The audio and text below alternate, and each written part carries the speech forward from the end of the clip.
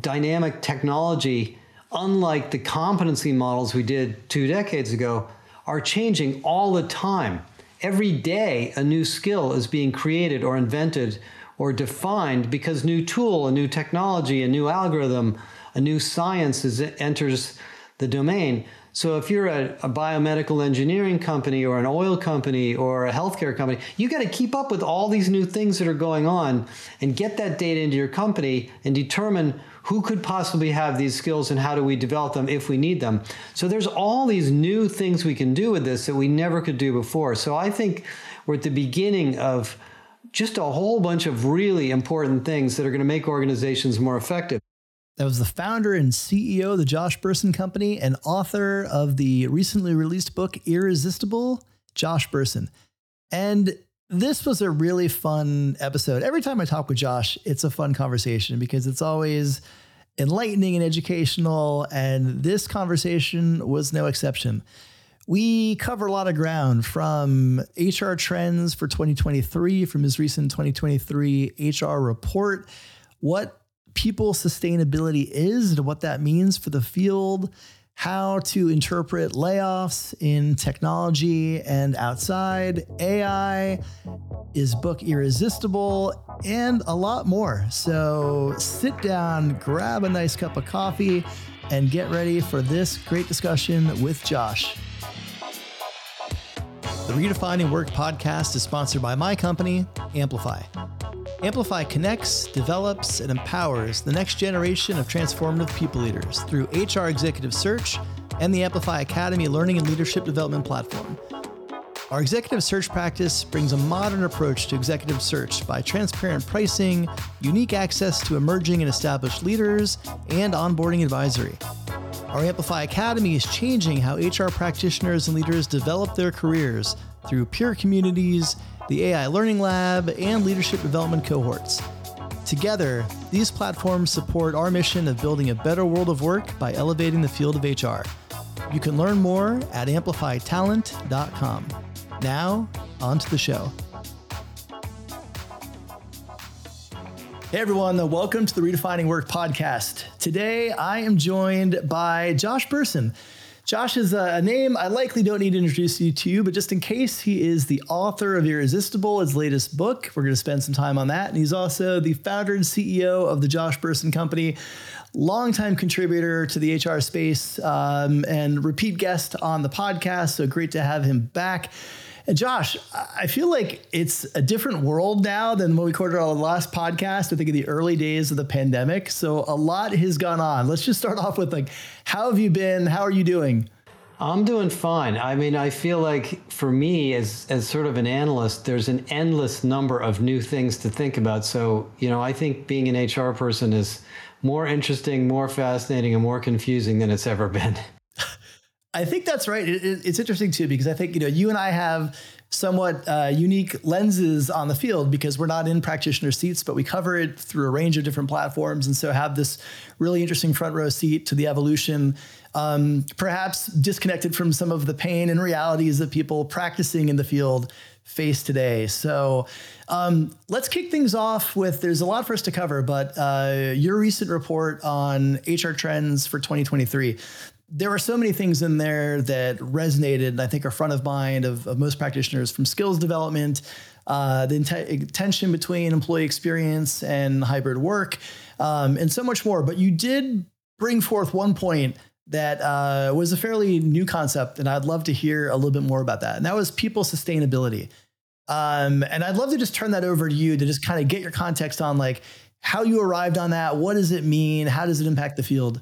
I'm glad you asked that, Lars, because it's a pretty important new idea. So about a year or longer ago, a company came to me and said, we're practicing this new discipline called people sustainability. And that was around the time that everybody was kind of fed up with these sustainability indexes and the ESG funds and everything. And I was thinking, this is never going to fly. And then I dug into it and I found out that actually it's a big deal. And the idea is, it really is coming out of Europe. The idea is a lot of the things we do in HR, diversity, inclusion, pay equity, employee experience, engagement, benefits, we look at them as as improvements to the employee work-life balance or the employee value proposition at work. But there's another way to think about them, is they're really organizational sustainability strategies. Because if we're in a world where there aren't enough people, there aren't enough talent, there isn't enough talent, there isn't enough leadership, there isn't enough skills, and we potentially have lawsuits or harassment claims or other risks, the people part of the business is part of the company's sustainability, just like electricity and facilities and IT, people are part of that. And so I was actually talking to some companies in Europe, and one of the companies I was talking to is Heineken, which is a privately held, family-held company, multi-billion-dollar company. And they said what was happening at Heineken was their distributors in Africa had created a marketing program for young women to go into bars wearing short skirts and promote Heineken beer, and they were getting raped and harassed, and Heineken's brand was getting destroyed in the press because this was going on. And the CEO said, well, if this is going on in Africa, how many other countries is this going on? And we need to figure out what this is, and we need to put a stop to it. And so he hired somebody to deal with these issues of, at the time, human rights. They call it human rights. And this particular executive looked at what was going on in HR, and he said, there's a bigger story here than just taking care of people. This is a corporate issue. Well, at the same time he was doing that, the EU passed a law that takes place in 2024 that all companies that do more than $150 million of business in the EU are going to have to fulfill sustainability guidelines. You know, it's environmental sustainability and carbon footprint and so forth. But one of the guidelines is people sustainability. So there's a whole set of metrics that companies are going to have to deliver on. So when I was interviewing this executive, he said, you know, once we looked at those metrics, we realized we don't have any of this data. We're not even measuring this stuff. Right. So I think this is a big concept that will allow a lot of these things we invest in HR that have varying levels of adoption to really be C-level issues. So that's really the high-level story. Yeah, you know, it's fascinating. And I think especially for something like that, where you're now by regulation required to approach something that has no data to showcase where you even are on that spectrum, you know, a lot of work ahead, I think, for us to be able to meet that. But I also appreciate that the connection to the corporate goals as well, that we're actually having to, you know, look at the people from a different lens. Well, and the other aspect to it that I just want to throw in there is, you know, if you're trying to grow your company in a sort of a mixed economy like we're in now, and you can't hire people and you have skills shortages, your, you know, end-to-end pipeline of talent is a sustainability issue for your company. It isn't just an HR problem.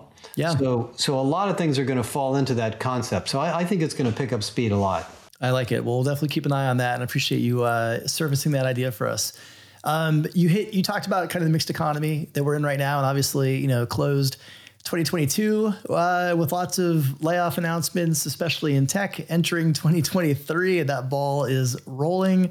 But I think, you know, you've had some great reporting just about kind of contextualizing the broader economy and maybe looking at some of the issues that are happening in tech with overhiring and perhaps poor talent management strategies and approaches, causing, you know, many of the companies to become a bit bloated and obviously having to make reductions now. I'd love to get your perspective, like for viewers who are, you know, they have friends who are being laid off, they're scrolling their LinkedIn feed and just seeing announcement after announcement of, you know, open to work avatars and so much more. Like, well, what is your kind of overall macro take on the economy and the layoffs that we've been seeing recently? Okay, so there's a couple of things that are going on. And for those of you that are laid off, I'll talk about that at the end. So for roughly 15 years, going back to 2008, we've had almost zero interest rates.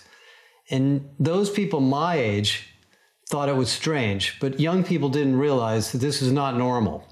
So we had unlimited access to capital to buy crypto, to buy stocks, to buy houses. So all these assets went up in price. The venture capitalists said, well, if the stock market's going up, I'm going to invest in more companies. I'm going to invest in more startups. So entrepreneurs built companies, tech companies went nuts, and everybody hired and hired and hired with the expectation that you can hire more people and those people will grow the business. and that there's unlimited demand because there's unlimited consumer demand in the market. Well, of course, then we end up with inflation. Then we end up with supply chain problems. The Fed starts to tighten the money supply. We go back to more of a normal economy. And all of a sudden, all this demand isn't there. And we've overhired all these people. And as I wrote about in the article on hiring, I've worked for 2 really fast-growing companies. It's really easy for CEOs to get sort of intoxicated by this growth and just hire and hire and hire and not think about it. And all of a sudden they look around like, where'd all these people come from? And how come they're not getting enough stuff done? And how come our revenue's not keeping up? And that's what happened. Now, and I think some of the, executives that run the tech companies, are relatively young. They haven't been through one of these cycles before and they weren't expecting it. Maybe they never thought it would happen. And now we have adjustments. I think salaries went too high. There were all sorts of excessive things that happened.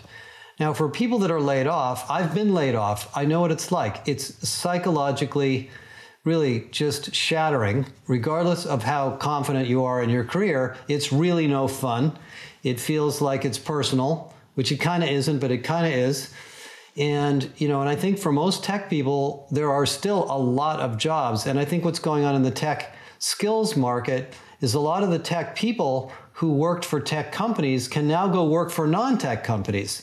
I have a really good friend that just went to work for Ford to do all the digital stuff over at Ford. And he says it's a blast. They need tech people too. Healthcare companies need tech people. Retailers need tech people. So if you're a technical person and you've been laid off, I don't think you're going to have a terrible time finding another job. And maybe you don't want to work for a fast-growing company again. Yeah, I think it's interesting. I think that we will start to see more of that, where some people who, traditionally have been, moved from one tech company to the next, they might start to question the stability in tech and move to maybe more traditional industries where they can flourish.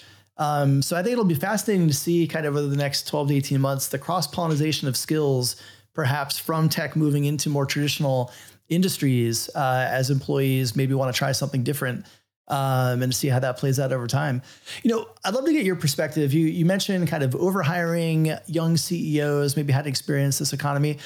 What advice do you have for chief people officers and CHROs who are maybe in that seat when that company is on a fast growth trajectory and they have a CEO who's just growth at all costs and who wants to help kind of reel that in a little bit? Any thoughts on like how best to have that conversation? I don't blame CHROs for the issues that happened during the boom, but I think if you're senior enough and you feel confident, you need to push back and look at the productivity growth of the organization as a whole, not just the headcount.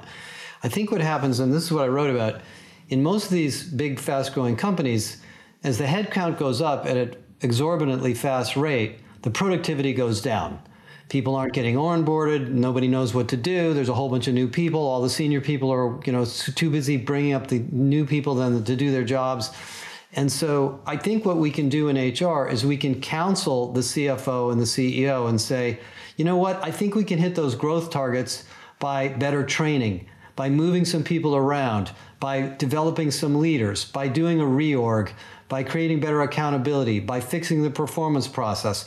We have all these knobs that we can turn in HR that are basically business performance knobs that the CEO may not be thinking about when he or she says, just get me another 100 people.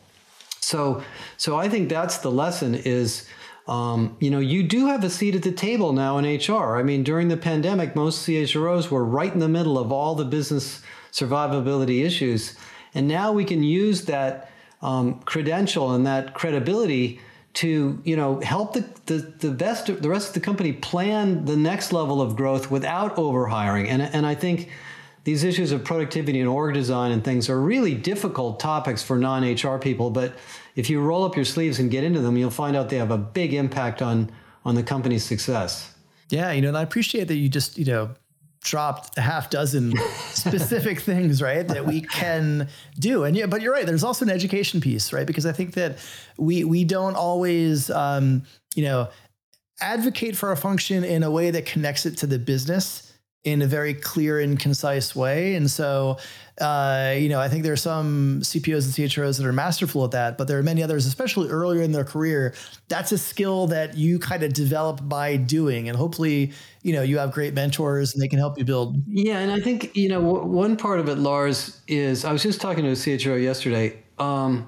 You want to be a good partner to the CEO, but you don't want to be an errand boy. You want to push back every now and then. I mean, the reason you have a C-level title or a chief people officer title is you're supposed to know what to do. So I think every now and then it's okay to question a decision or a strategy that might feel odd and, throw your 2 bits in there. And I think during the growth cycle, basically all these tech CHROs did was hire recruiters. They just recruit. And then all these other issues just were ignored or maybe put aside for a while. And now we're learning that they're all pretty important too. Yeah. Hey, look, I think the CHRO, and you're right, your role, if you have an effective relationship with your CEO, is to be the truth teller. And that isn't always a popularity game. There are some times when you have to protect the CEO from themselves and they may just be, completely have tunnel vision towards a specific, goal or objective. And from experience, that's not the right one. So being able to call that, bring the data, bring an alternative approach, right? So it's not just like, that's not the right approach. There's another aspect to that I just want to mention on that topic. I mean, because we just finished a big project with a company that's a big software products company. And they basically have all these different software products that they sell very successfully into different markets. And now the customers are saying, we want all these things to work together. And the company is set up into product divisions that don't really talk to each other. So there's a lot of organizational issues of how they integrate these groups and create a more common vision of the customer needs and so forth. And what we helped the CHRO go back to the CEO and talk about was, there's a systemic solution to this. This isn't holding this guy accountable, this guy, and firing this guy and firing that guy. It's really, getting everybody to think about this new business model that we're in. And I think that's a lot of what you have in HR is if you think about all the data you have, who's hiring, who's not hiring, where there's retention problems, where we have management gaps. You actually have a lot of sensing of the whole company as a system that the CEO or any operational leader may not have. And I think that sensing of the system and thinking systemically is a lot of what organizations need. And that's a lot of what our new HR operating model research is about, is explaining how to do that. Yeah, well, we could spend a ton of time here, but there's a lot of things I want to cover with you. So I want to jump from here for a moment to AI, which is, I know, a topic you recently covered on your podcast. And I think, it's interesting. We were probably 4 or 5 years ago, we were at our first wave of maybe the AI hype bubble, or felt like it was everywhere, especially in HR tech. Was it really? I don't think so, but I think everybody talked about it. It was very buzzy. And then that faded a little bit. But now I think we're starting to see more this new emergence of AI as it relates to consumer grade AI tools with ChatGPT and, Bing's new operating model and Google's new platform that isn't out yet, but I know you've had a chance to get your hands on it. I'd love to get your perspective because I think, I'm very bullish on the potential of these new tools to be a tool for HR, not for everything, but for certain aspects of what we do. But I think it's also, going to make it very difficult, especially the AI content creation tools, that we're going to be flooded with mediocre content. And, you even touched on this, like the idea of being reviewing Google search rankings, you kind of know like, hey, that's a paid ad.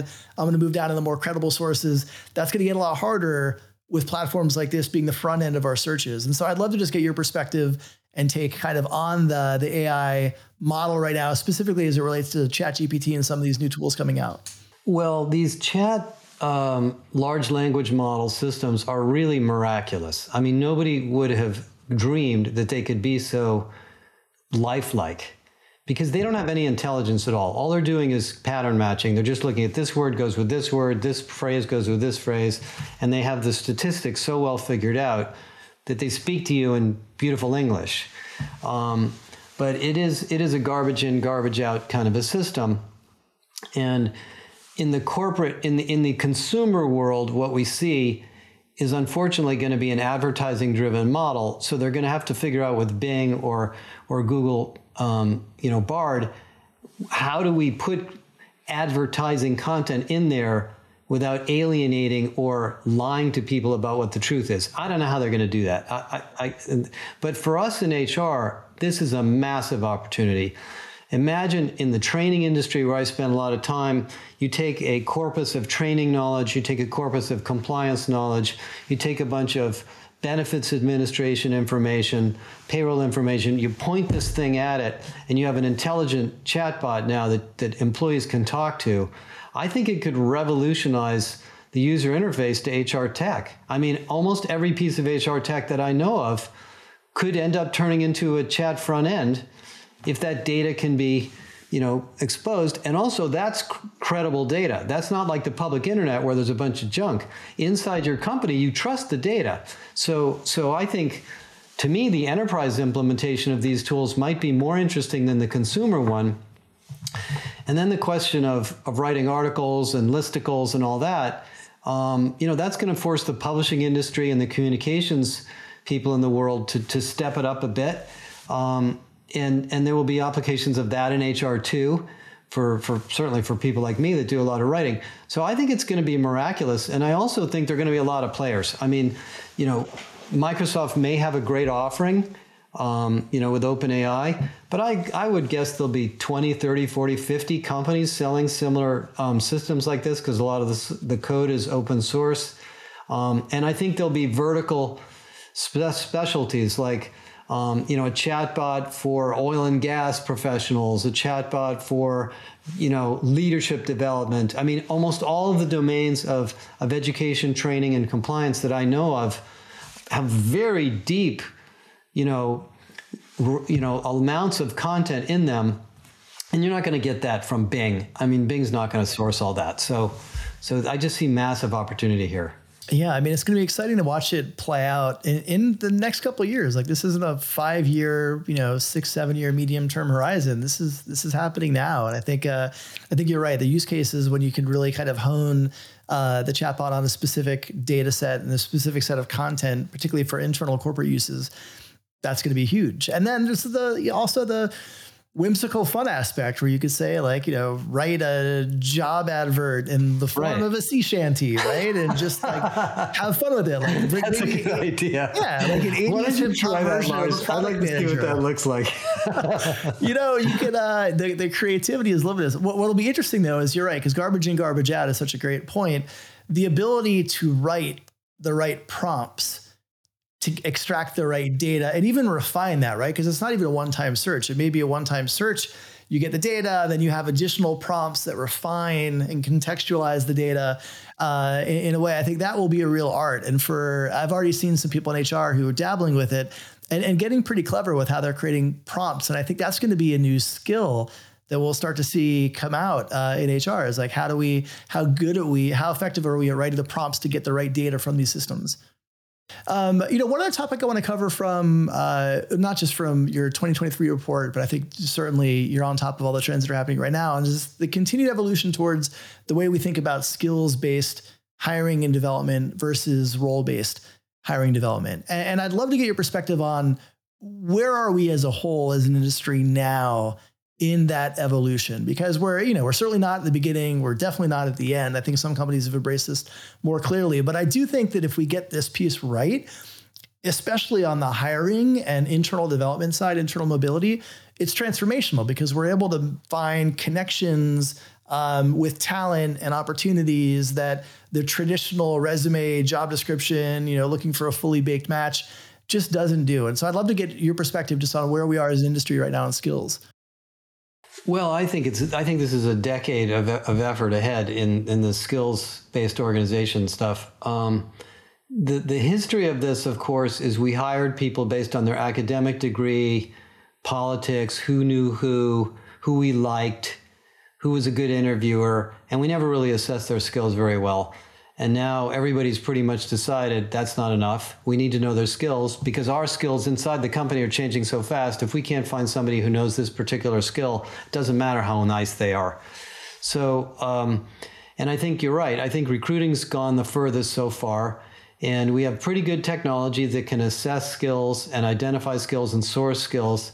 And more companies are saying, yeah, we want to know if you went to college, but that's not really a criteria. We're not going to really, we're going to kind of discount that, and we'll look at your background either way.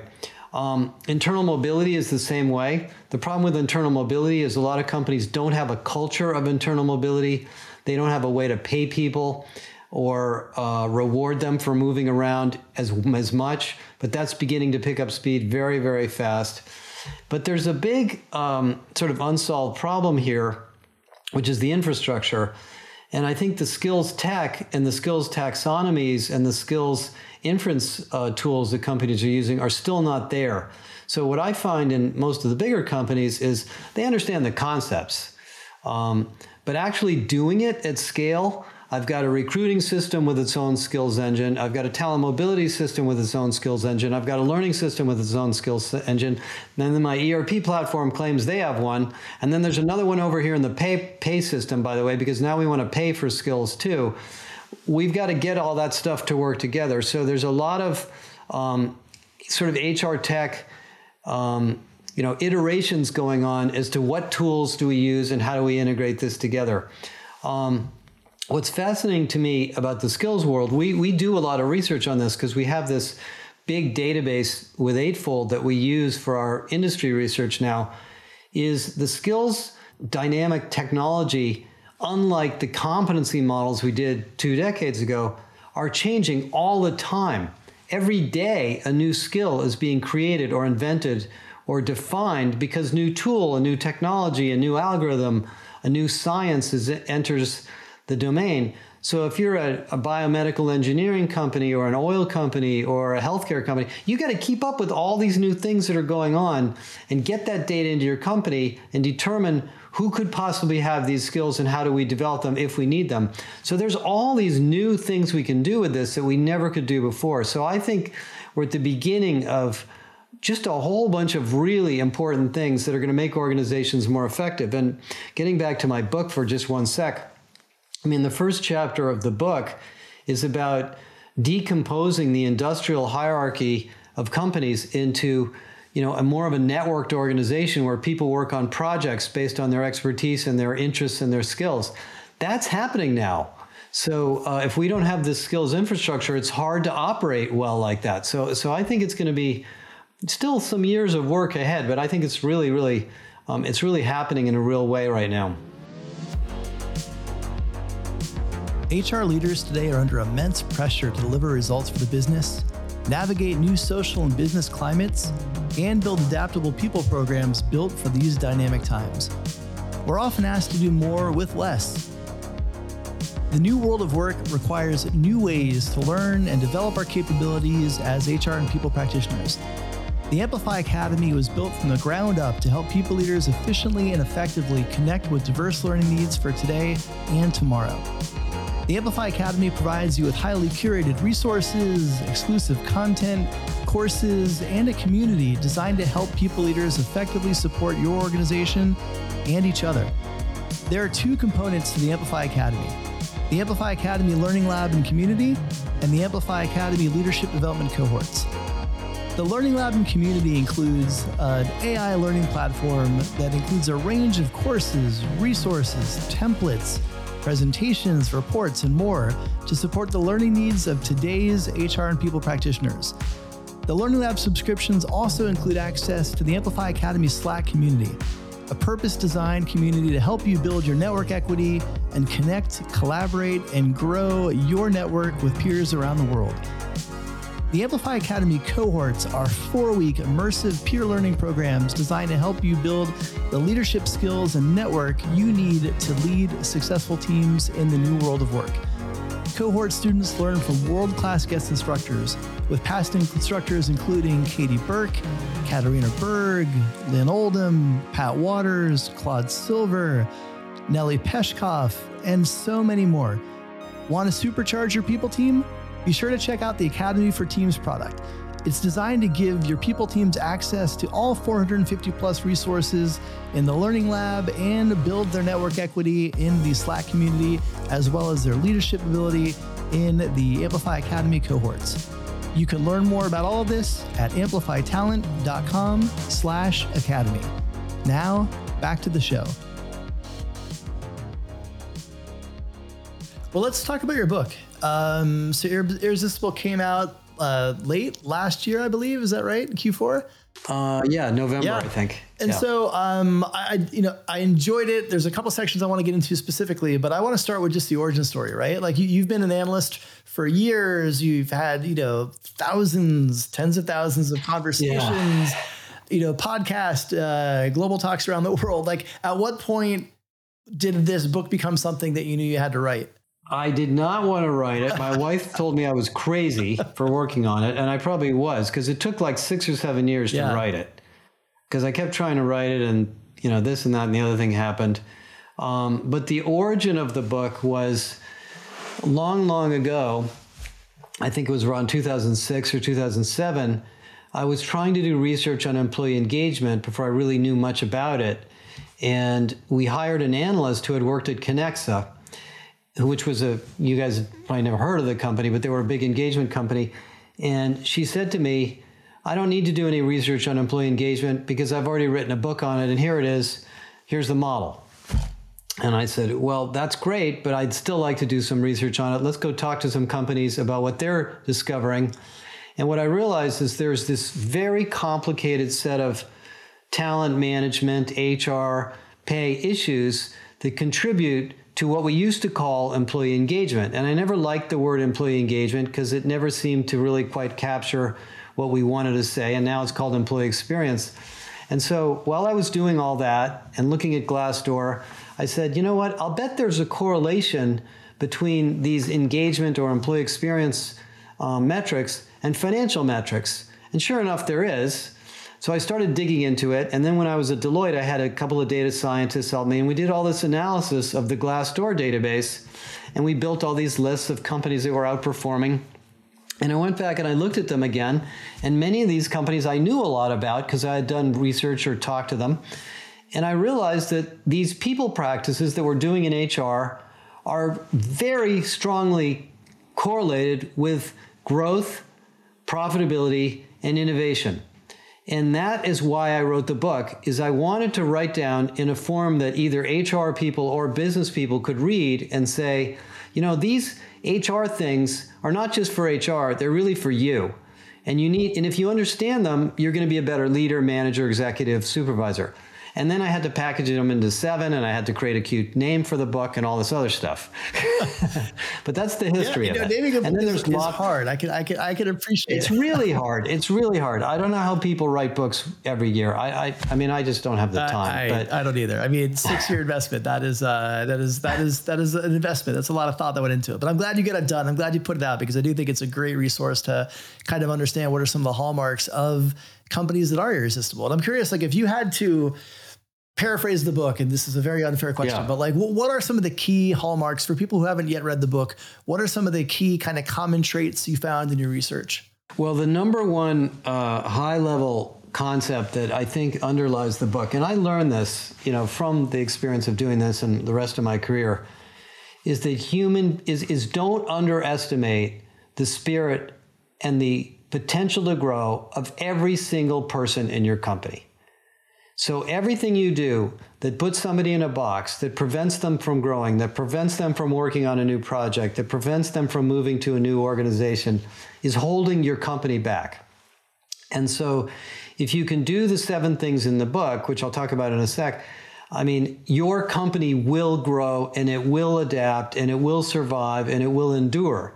And the reason I used the word enduring in the title is that some companies grow because they just hit the market at the right time. And maybe they're not great places to work and they don't take care of their people and they're actually kind of, burnout companies, but they had a great product at the right time. And then as soon as something bad happens, they can't recover. So this is about the things that allow the people in your company to thrive in an aligned way, not in chaos, and then help your company continuously grow. It has to do with the organization structure, the role of managers and leaders, the ability for people to move around and develop themselves, the importance of purpose and mission, and constantly reminding yourself, why are we here? What are we trying to do? Who's the real customer we're trying to serve? What is the real problem we're trying to solve? Not the revenue and the profit and the stock price, which is just a surrogate for that. And then, how do we take care of employees so they can be productive, not just feel good about their job and their paycheck, but actually be productive? And those are, pretty big themes right now across all companies coming out of the pandemic right now. And so that's what the book is about. But this fundamental idea that every company is a people company and every business problem is a people problem is maybe the big story in there. And then it talks about lots of examples about different companies have dealt with that. Well, I appreciate the examples too, because it helped kind of cement the points that I think you were making throughout the book with tangible examples of where that was showing up. And, in chapter 2, you had an interesting kind of framing around the evolution of how we think about jobs towards more broadly work. And it hit a note with me because it's something I've been thinking a lot about, especially just how the world of work is evolving. And as we're building what we once called the future of work, and hopefully we've let go of the future concept now because it's here, like how all these different kind of stakeholders are influencing the world of work. And HR is a big part of it, but we're not the only part. And I think it also speaks to the mindset that so many employees have around what they expect from their work, their personal lives or professional lives, the separation or blending between them. And so much has changed since the pandemic, I think, for a lot of employees and what they expect from work and what they want to extract from work. I'd love to just get your take on that chapter and kind of that evolution towards zooming out towards a work focused. Well, the history of the job title, the job level, the job description probably goes back to the 1800s. It actually goes back to slavery, by the way. Job descriptions were first developed in the 1700s during slavery. So the idea was that we're going to take a human being and we're going to fit them into this box. And the reason we have these boxes is because we as experts have decided that these are the jobs and we're going to scale the company by creating more and more and more of the same thing. And the people are replaceable in the jobs. And as we know, that's a ridiculous idea now, but that's the way a lot of HR practices, recruiting, a lot of things were developed. Because as you know, regardless of the job description, when you actually start the job, there's a bunch of things going on that weren't written down, and new things come up, and somebody's got to do the new stuff, and it wasn't in the job description. And I don't think people are going to sit around and say, well, that's not in my job description, I'm not doing it. So there's this morphing away from what is your job to what is the work you're working on? What are the projects that need to be done? What are the things you're good at? And what do you want to do? Where do you want to spend your time? And flexible work was part of that. I think the work flexibility of location and time is more than that. It's also, I don't want to work in growth marketing anymore. I want to work on digital marketing. Maybe somebody else can run the SDR group. I want to work on the website. So can somebody else take the sales part of it and I'll do the marketing part of it, etc. And great companies have systems and cultural practices to allow that to happen, where people work on more than one thing at a time. They lend their expertise to others. They help other people finish something that maybe they're responsible for. And the goal system doesn't get in the way, and the management system doesn't get in the way. One of the quotes, I think it's in the book, by a company that's been working on this for years, is W.L. Gore. And I know the woman who's quoted in there. They used to say, managers manage projects, people manage themselves. And the point that she was making is, I don't need a manager to tell me what to do all day. If I know what the job or the goals are or the project are, let me figure out what I need to do and work with the rest of the team to balance the workload amongst us, and we'll get the work done. And I learned this at Deloitte. That's what happens in professional services companies. Most people, there is no job description. It's just consultant. Right. There just isn't one. So you do what needs to be done based on the project that you're affiliated with, and you work on projects that need your skills and your capabilities. And the world's not going to go 100% that way, because there's all sorts of jobs, nurses and retail workers that just have to get done. I think the example, to me, one idea that was the beginning of this idea was something that came out called job crafting. And if you've read the book on job crafting, what it's about is the fact that The job becomes the person doesn't become the job. Most people, when they take a job, turn it into something that it wasn't, because they bring certain things, skills and capabilities and great ideas. And if you don't let that happen, your company becomes just a big, kind of place for people to come and go all the time. So that's really what that chapter is about, is drawing that out. I talk a lot about the Agile model, the Spotify model, some other things in there about how to do that. So that's become a big theme. And then, of course, AI, you throw AI in there and somebody says, well, my job just changed today because now we have a tool that does something that I used to do. So now you need to do something that's better on top of that. So this is a very, very big topic in org design, in recruiting, in skills assessment, and just in general in business. And I think you said that, and it made me think as you were answering that in chapter 3, you kind of talk about the role of a leader as a coach, and kind of removing blockers and enabling for their team. And so I think if you haven't read the book, definitely get your hands on this. Where's the best place for viewers and listeners to find it? You can go to Amazon. You can go to most of those places. We have a website in our website where you can buy bulk copies. I actually wrote it. I mean, it's obviously a book, and I think a lot of people will just read it, but it's a good book for your team to read and then talk about which of these chapters you want to work on as a group, because there's lots of how-tos in there, and at the end of each chapter, there's kind of a how to get started piece. So you can buy bulk copies, or you can get it on any distributor, book distributor. Well, definitely get your hands on that. Josh, we're going to jump over the lightning round in a second, where we kind of wrap up with some rapid fire questions to help the audience get to know you. But before we do that, I have one more question just to the topic that I know we're both passionate about, which is development within the HR community specifically. And I'd love to get your take on just, obviously we're in this world that is ever changing at a faster pace, new technologies, new geopolitical circumstances, new societal circumstances that are changing the world of work. And I think our ability as practitioners to stay on top of trends, to stay on top of new developments, new technologies, to build peer communities that allow us to kind of have sounding boards for different ideas is essential for longevity in this field. I don't think you can be a practitioner in this field for the long haul if you aren't investing in yourself in that way. And I'd love to just get your take on, the importance of kind of self-development in the field of HR. Yeah, I mean, that's been a big crusade for me since I left Deloitte. There's two things I would point out. One is you have to think about HR as a full stack career. So like if you're a business partner or a recruiter or a comp specialist or a DEI person, everything you do touches everything else. So all of the new HR domains, employee experience, even diversity, they touch each other all the time. Compensation, leadership, training, job mobility, et cetera, they're all connected. So we encourage HR people to learn about the adjacent domains, and they will make you better at the specialty that you might be responsible for. Plus, they'll make you a better leader if you end up wanting to do that. The second thing we found is that HR is more like a craft than it is a profession. You can take the SHRM certification and still not know how to do very much. You learn how to do HR by doing it. And so what we did in our academy is try to build an experiential learning experience. So you learn from others what they have done, and you learn how to experiment. And we built a capability assessment for companies and individuals to assess their capabilities in terms of how much experience they've had in these 80 or 90 different domains.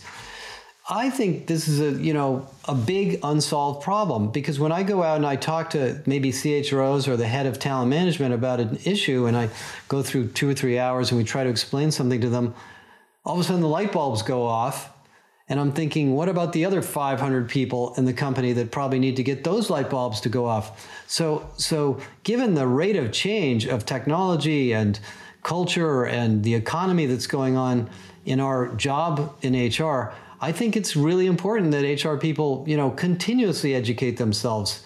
It also gives you self-confidence, because you don't want to go into a meeting and somebody says something and you're thinking, I don't even know what that is, so I'm not going to say anything. Right.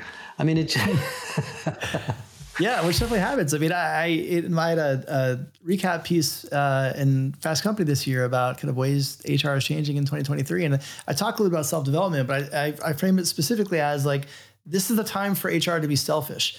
And what I mean by being selfish is like being selfish in investing in your own development and your own growth, because every investment you make in yourself, whether it's, communities you join, things you read, memberships you get involved in, that's leveling you up as an individual practitioner, but it's leveling up the impact you could bring to your business. So they're winning by you being selfish. So, it's not just you being selfish in a vacuum for the sake of looking out for yourself.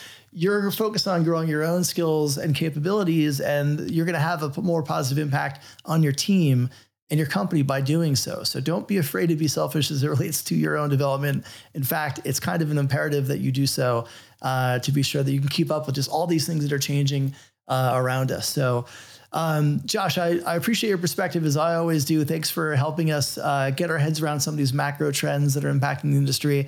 Jumping into lightning round, just a couple of questions to help the audience get to know you a little bit more. We start with music. What was your first concert? Oh my God. I'm taking you in the Wayback Machine. So, I can't even remember. It was probably the Three Stooges when I was a kid. I was not a concert kind of guy. I didn't go to a lot of concerts. Okay. All right. So, I'll rephrase that. What was your most memorable concert? How about that? Believe it or not, the last concert I went to was the one I liked the most, and he just died. It was Burt Bacharach. Oh, wow. Yeah. It shows how old I am. I still loved his music. My wife and I still listen to it. So that dates me, but that's maybe the one I remember right now. All right. We're going to shift from music to the screen. What was your latest binge watch on TV?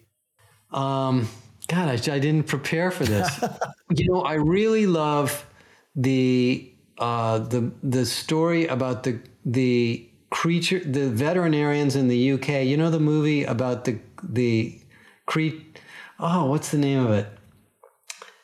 You guys listening to this will know which movie it is. It's on Masterpiece. Yeah. It's about the veterinarians in the UK and the creatures. Do you know the name of it, Lars? I can't remember. No, I don't. I know, but now I'm very curious. I should have studied for these. I didn't look at these questions. That's the last thing I binge watched. Okay. And this one, I'm not going to stump you on. This one will be a solid one. What is bringing you joy lately? I'm reaching this age. I'm in my mid to late 60s. I'm reaching this age where I have a grandchild coming next month. First of all, I love being around my family, of course, my kids. I just like going for a walk and listening to music. I don't always listen to podcasts.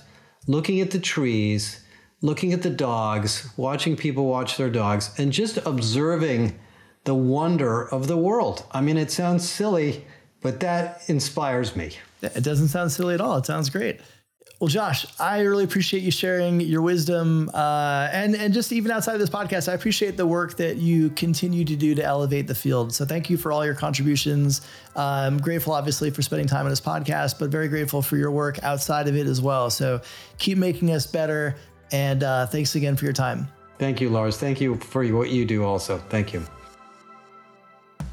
Thanks for tuning in to this episode of Redefining Work.